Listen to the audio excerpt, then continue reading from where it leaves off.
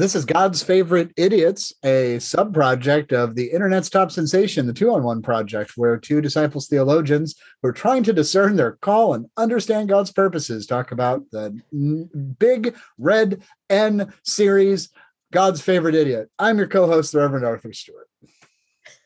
Other co-host, the Reverend Stephanie Kendall, and I'm wearing these big gold wings on me, and I was trying to make them flap. You are definitely channeling your inner Melissa McCarthy, my friend. I love Melissa McCarthy. I do too. Bridesmaids was just one of the most amazing performances by a comedian ever. Okay, so we're talking about the show God's Favorite Idiot, which is on the Big Red N network, that asks, "Are you still watching?" And we're talking about episode 2 today. So what did you think? Oh, where do we find Clark and Emily? I won't ever get over her being called Emily. So it comes out in the end of episode 1 that Clark was at a restaurant and he started glowing. And then everybody starts filming it on their cameras and it gets shared. And he becomes an overnight divisive social media star. Yes. Some people think he's the second coming and some people think he's the devil. And their job, whatever it is they do, and I don't think they've established what it is they all do for a living. Yeah, I don't know that it is either. I don't think it matters. Like, no. I literally do not think it matters, but they all start instead researching, or maybe they're salespeople, but they start researching and trying to figure out what's happening to Clark and come together around it. And Angel visits. Which, I mean, for those of you that love a good Gilmore Girls throwback, it is Michelle from Yannick Truesdale from the Dragonfly Inn, and he is the Angel Chamuel. Chamuel. What? Chamuel. Chamuel. And which was a delight when you get those like fun character throwbacks who are someone else. And yeah, I really liked this episode. I think this is the episode that like I was like, okay, I'm not bummed about watching this show anymore because I was kind of with you. I didn't love the first episode. Yes. But I was like, okay, they're half-hour episodes. I can do this. I can power through. You know what? I have a question. Sure. Before we power through, can I just bring up something? Keep coming on? Yes, please. Yeah. This episode of God's Favorite Idiot is part of the 2-on-1 oeuvre, and 2-on-1 is sponsored by Jeff Wonder Designs. Jeff Wonder Designs is celebrating 17 years of making ordinary time extraordinary. They are our lead sponsor, even when we are, in fact, God's Favorite Idiots. And despite the fact that we ritualistically do a promo and talk about how much we love Jeff Wonder Designs, each and every time we do an episode, we forgot to do, and I'm sorry, Jeff. Forgive us. We're idiots. Yes. But you can go to jeffwonroe.com, order stoles, liturgical textiles for all seasons, all denominations, all purposes, all uses, all sizes, all customization options. jeffwunrow.com. Use 2-on-115 for a 15% off your entire stole purchase. Yes. Okay. So sorry. You did great. So back to this. I like this because I think you start to really, episode 1 was very much like, what is happening to Clark? Amelie's in, she's his number 2, in this too. And she's helping kind of figure it out. But this episode is when you get like the larger cast of characters. And I'm always a fan of the larger cast episodes. I think you start to understand the relation, or start to, I guess, hope to understand the relationships between Frisbee and the rest of the staff. Frisbee, you know what? Go ahead. He's my favorite character. Frisbee is a middle manager, and Frisbee just every episode Frisbee gets better, and he's maybe the best part of the show. Hands down. So good, so funny. And like there's at one point where it's like, aren't you all supposed to be working? And they're just like, go away. Like it's just like they don't care. They're all like my favorite scene, I think, is when they're all at that table and they're all like studying the Bibles. And it very much like like they're looking at different texts and things like that. And we got a big old Virgin Mary just in the middle of the table. Yeah. And so you have a big Virgin Mary in the middle of the table. You got like right, Sanskrit and Aramaic and Greek and English and all of it. And so, and you start to invite other people into the process. Like they've seen the glowing. It was a very Yeah, I'm used to watching things through a 2-on-1 lens where I'm like, how would I answer a 2-on-1 question about that?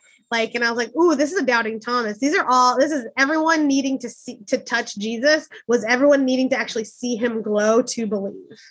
And so I think it's like Lazarus's family type thing. Like, what do you do if you bury someone and then they come back? Like, I've always wanted to know what happened to Lazarus after he was resurrected, and is he still alive today? And like, so like, what? Right. And so like, he just shows up, and they're like, oh, this is a thing now we have to figure out. Yeah, and it's communal, and it's like it's like very much like, because it's why community is important. I was, like, I love things that hit that over the head. But it's like, he works in an office. What's happening with Clark? I don't know. Like, oh, have you not seen this? And it's like, even if they don't necessarily all love each other, like in a real kind of committed way, like there is care and there is curiosity and there is enough like commitment and covenant to the like them as a unit that it's like, now, all right, this is ours. This is our problem to figure out. Let's do it. And they discover it's a small group, which I think is important. If we're using this as a church metaphor, which I think we should, like a congregational metaphor, it's a small group within it. They're able to be caustic and abrasive and disrespectful to the manager. And the manager's just like, it's not my thing. And 3, not everyone has to have input on everything that is happening. And there's probably people who are ambivalent about what they're doing. One of the things that I really liked, though, was when they're all reading different things, and then Clark speaks like verbatim the text, and they were like, "Did you know that?" And he's like, "No. How did I know that?" And one of my very favorite things in church to do, especially in small groups, what the gift of small groups brings to us is sometimes a spiritual gift will just fly out of someone that they didn't even know that they had. And I think it's really important then that we can, like, this is the space in which then you can recognize it and say, yes, and cool. And it's funny to me because that was the part of the episode I disliked the most. Like, that was the bit where I was like, okay, this is written by people who aren't religious. And it's they probably did a word search or whatever, and it's fine. Quote the Sermon on the Mount all you want to, but that was the part that just seemed the most disingenuous. Because one, if you really want to go a deep cut, it would have been super cool if he would have said something from like Thomas or the Gospel of Mary Magdalene. 2, or did it in Hebrew or like in Aramaic or Greek? Like, what translation are they using? Because it's translative and all language is incomplete. What I did love was when Tom was looking at some text in some language, and he's like, I figured I could look at it and just figure it out. Because that is basically how I approached the Bible in English for the first 5 years of ministry. I think it's how a lot of our colleagues also still. Yeah. So do you want to talk about exegesis and hermeneutics and how a movie producer and an improv comedian engage a 2,000-year-old text with a lot of baggage? Yeah, I do. I think that's one of the gifts that I did not recognize was a gift until it was pointed out to me by one of my professors that said, like, one of your strongest gifts, we're particularly speaking as a preacher, was the fact that I did not grow up in the church, did not grow up listening to, I knew like the Noah story in a real vague way and like the Genesis story, but like none of these more, nuanced texts. And so I asked questions right away that, have been questions often that are said, don't ask that here, like don't think of it that way. I mean, I've talked about my plan to break into every church in America that has a Noah's Ark mural and to paint naked, bloated, drowned bodies floating near the boat with the lions and giraffes on it, because like, it's super weird that we use that as a children's story. Like it's gross and weird. Yes. But I wonder with the sanitized stuff that we teach in children's Bibles, and we should bring back Dr. Russell Dalton to talk about children's Bible sometimes, because that's what he does research on. And it's great. Anyways, but like without the sanitized picture, you and I were able to be like, oh no, this book is horrible. Like, I think that's why you like the Jezebel of Revelation. I've never heard somebody interpret her before. I love her. Because all she's doing is preaching, and it's just this fit that John of Patmos is having, that, you keep listening to her. Well, clearly she's saying something that they want to listen to. So back off. And then he just gets mad. And as we do when we get mad at women who are theologically inclined, we don't question their theology like we would a male. We just say, I'm going to rape and murder your children. So. Right, because a woman is either a paragon of virtue and should be silent, or she's a complete and utter miscreant and deviant, or should be silenced. As long as a woman's quiet, it's fine. Yeah, I've never. Which, if that's the stake of being a woman, I am not. And so then what am I? I mean, hey, gender performance. Anyway, but I loved that. I love, you and I both love the Bible. We both love study and interpretation. I mean, you love some Pauline Corinthian letters. Exactly. And I love the women of the Bible. And those are where we have found both call and nurture and, energy to keep going some days when it's like, well, this is a real shit show. So, I think it's really important. And I love that they brought in a pseudo Bible study into this to be like, what's happening? But they did it in a way that was like, all right, Quran, there was all the things. Like there's just going to be a passage somewhere that's like, if your friend starts glowing, perhaps he is the messenger of, and I'll tell you the truth. Like my immediate thought with the glowing was, ooh, even the devil can appear to be an angel of light. Ooh. And having only watched 2 episodes, or only going as far as 2 episodes, I have to say my hackles are up about everyone, about Clark, about Emily, about the preacher, the British preacher who's like, well, this man is a miscreant, is clearly a bad guy. Clearly a bad. I mean, they have already picked we are watching early church formation, in the fact that we're watching. There's early church, small gatherings in homes or in offices, against the larger church or whatever's happening, which is that preacher evangelical dude that, is on the TV. Well, so interestingly, when I took a class on Nikos Kazantzakis at Bright Divinity School, taught by Joey Jeter, may he rest in peace, and Darren Middleton, one of the preeminent scholars of post-Christian theology, and Nikos Kazantzakis, Middleton pointed out that whenever Americans make something theological, the evil people are always British. Like the devil is always speaks with an English accent, always. And it's really foreign that we understand. Right. It's foreign that we understand. And I think it's just, built into our, America. It's there's this really great book that just came out called After Jesus, Before Christianity. And you should pick it up. It's by the West Star Seminar, which did historical Jesus stuff. And this is historical church. Speaking of early church, it'll mess you up. Paul wasn't important in the first 150 years of the church until Marcion started a movement. And Marcion's canon was Luke, all of the letters of Paul, and I think Acts. And suddenly the church had to read Paul. It's your Bible. What? So it's your canon. I like Mark. I like James. I like Mark and James, so it's fine. But Marcion, did it. And they were like, oh, God, we have to read this. And they started including it because it was a movement. But Paul wasn't a major player in the first 150 years, they argue. Anyway, sorry. That's an interesting thing for you and me because we're Bible nerds. And here's my question. How do you find yourself interpreting in community? Okay. So I went into... So here's how I exegete my text. I use a lectionary because I don't want to pick and choose. I want to very much be I want the Spirit to lead. In all of that. I take a look at what's happening in the world around us. I take a look at what's happening in my church specifically. And then when I read the text, I read it I do, that double reading.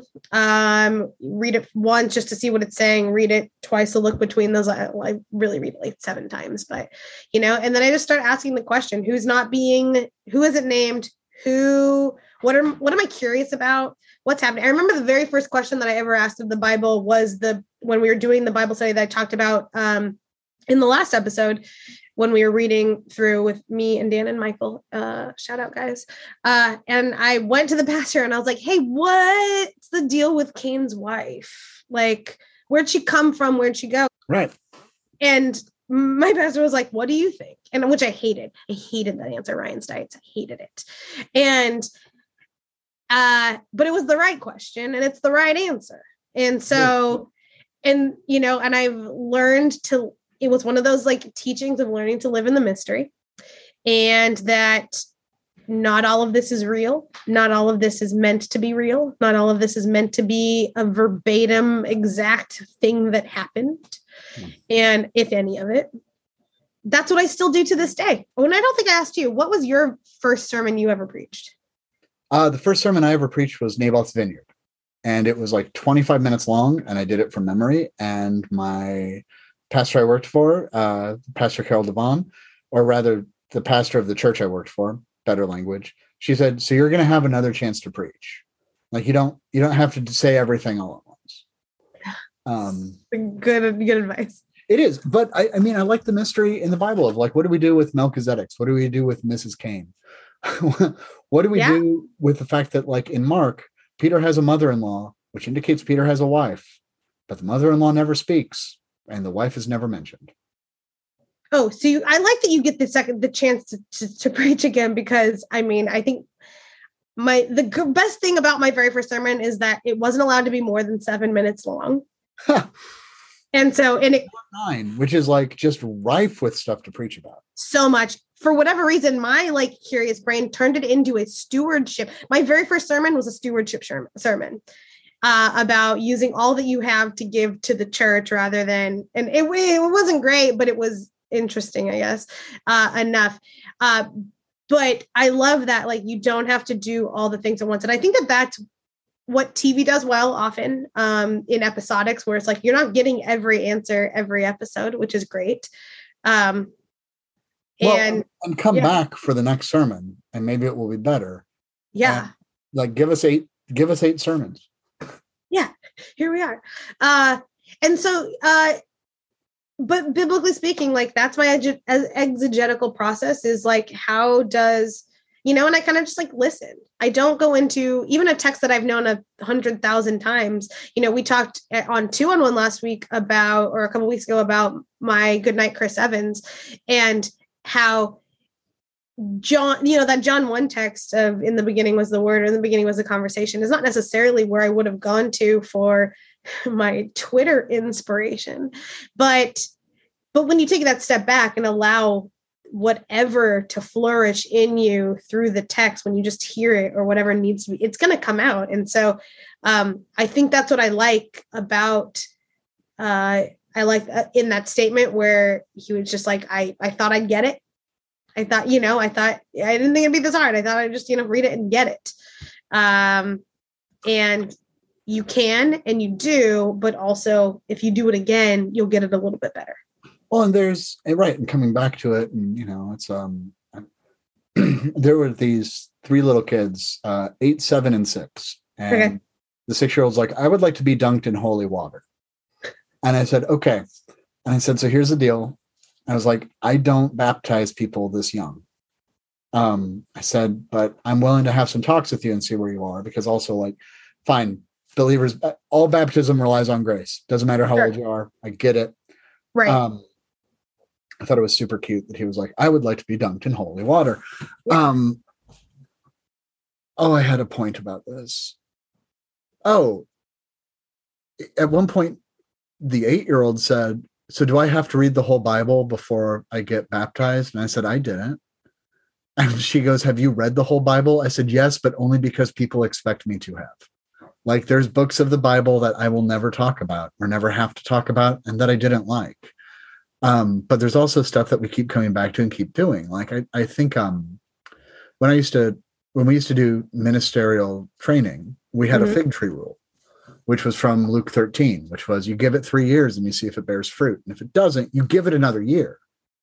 But then after that year, we have to talk about maybe chopping the fig tree down. We get to learn how to think parabolically. And when you get like, nobody liked Paul for the first 200 years of the church, it changes the way you read the letters. Or the Acts of Paul and Thecla was more important than the Acts of the Apostle. It changes the way you read Acts of Paul and Thecla. This is my wings. Yeah. Because yes, it is. Thecla is the most important. I love her. She baptized herself and then she lived to a ripe old age. She baptized herself. Well, because she kept looking for Paul's approval, which I was like, sis, we're done. I just preached on that text the other week because I brought an apocryphal text, because why wouldn't I? And that's kind of what was happening here at that table for God's Favorite Idiots. It was affirming and like, bring in your extra text, bring in whatever you want to do, say whatever you want to say. I'm in. Well, and it's finding it, and it's a new communal interpretation of what God is doing. So it's not going to be in the Bible, and it's not going to happen the way it's in the Bible. It's going to happen in the present with people paying attention and seeking it. But it's important that people believe you. And like, that was the other part of this, is like, there was buy-in. Like it's not necessarily like, yes, Clark had Amelie at first, but now it's like a larger growing community, which is so important because it's hard. This work of faith and life is hard. And so to do it with people that are like, yeah, also you're weird, but like, let's figure that out. I know for a fact that as a woman who is in the clergy, you have been told you are not a real minister before. No, yeah, like daily. As a gay man, I have been told I am not a real minister before. Right. But also when people disagree with us, they'll be like, well, you call yourself clergy, but you just said, this or that. And when that stuff happens, it's particularly the communities around us that need to just reaffirm it. Yeah. I've only done it once, but I've literally walked to my PRC and I've been like, I want to quit ministry forever. Can you please tell me I should stay? And they did. Good. And they should, because you're a good minister. Yes. All right. Well, it's read your Bibles, kids. So the last thing on the Bible that I love is that it's a weird book written by hundreds of people over thousands of years. It's a collection of texts. It's not one author. It's not God judo chopping somebody in the neck and then like dragging their pen across the page. And it's holy if we call it holy. It's not holy because it's holy. Did this go the way you wanted it to go? I feel like we had some ideas for this episode, and instead we ended up talking about like why we're bibliophiles. No, too many things are happening right now, but that's okay. Too many things. So many things. But you know what? That's life. So many things are happening, and God's still going to use you, and God's still going to call you into space. So I got to tell you my funny Bible story. Okay. Colin McCraney, friend of 2 on 1, and perhaps future 2 on 1 network host. Colin McCraney and I were at Disciples Crossing in Athens, Texas for a midwinter, and this middle school kid was like, I didn't bring anything to read except the Bible. And Colin and I are like, oh no, it's great. Like a lion gets ripped in half and a crazy prophet, 6 she-bears on people. And also there's sex, but it's weird sex in the Bible. And like, you should read this and that. And it's just one of my favorite things. Like there's in Mark, we don't give enough credence to the streaker in Mark, right? We don't give enough credence to like when Jesus is on the road to Emmaus and they're like, do you not know what happened? And Jesus is like, no, tell me what. Tell me more. Philemon is just this sarcastic diatribe that's meant to just guilt someone into ending the practice of slavery. Like there's such stupidity in the Bible, and it's marvelous. It's a reminder of God's favorite idiots. It is. And one, I was waiting for them. Like, I love the she-bears that come and just murder the children. I mean, because it's so out there, right? Like, and it's one of those that I love it. I kept waiting in that scene of all of them reading through, like, what if you're looking for like like your colleague is glowing, so you're looking for crazy, but then you read it and you're like, is that too crazy? Is that not crazy enough? Like, what level of crazy are you looking for? Oh, sorry. I think we're supposed to stop using crazy, but the Bible is not a field guide for how to behave normally or how to have good etiquette. The Bible is about crazy people doing crazy shit. Yeah. Yeah. And like, I think we're supposed to stop using the word crazy. So there's that. But so we'll do better next time, deuces. But we want to just name that. But people acting bananas, doing bananas things at the hands of a God that's like, do bananas things. Right. God is calling them to bananas things. Yeah. Which is, go after Pharaoh, which is drive a tent peg through a general's head, which is all sorts of stuff. What's up, yeah?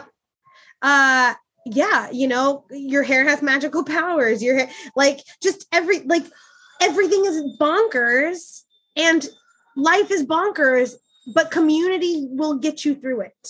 That right there is it. Life is bonkers, everything is bonkers, but community will get you through it. I don't think there's anything else to say. So we are God's Favorite Idiots, talking about God's Favorite Idiot. We'll be back next week with episode 3 of God's Favorite Idiot on God's Favorite Idiots. Tune in again. On behalf of it, I'm the Reverend Arthur Stewart. I'm the Reverend Stephanie Kendall, flapping my wings. Flapping her wings and shrugging her shoulders. Bye, deuces. Bye. Get more 2-on-1 at 2on1project.com.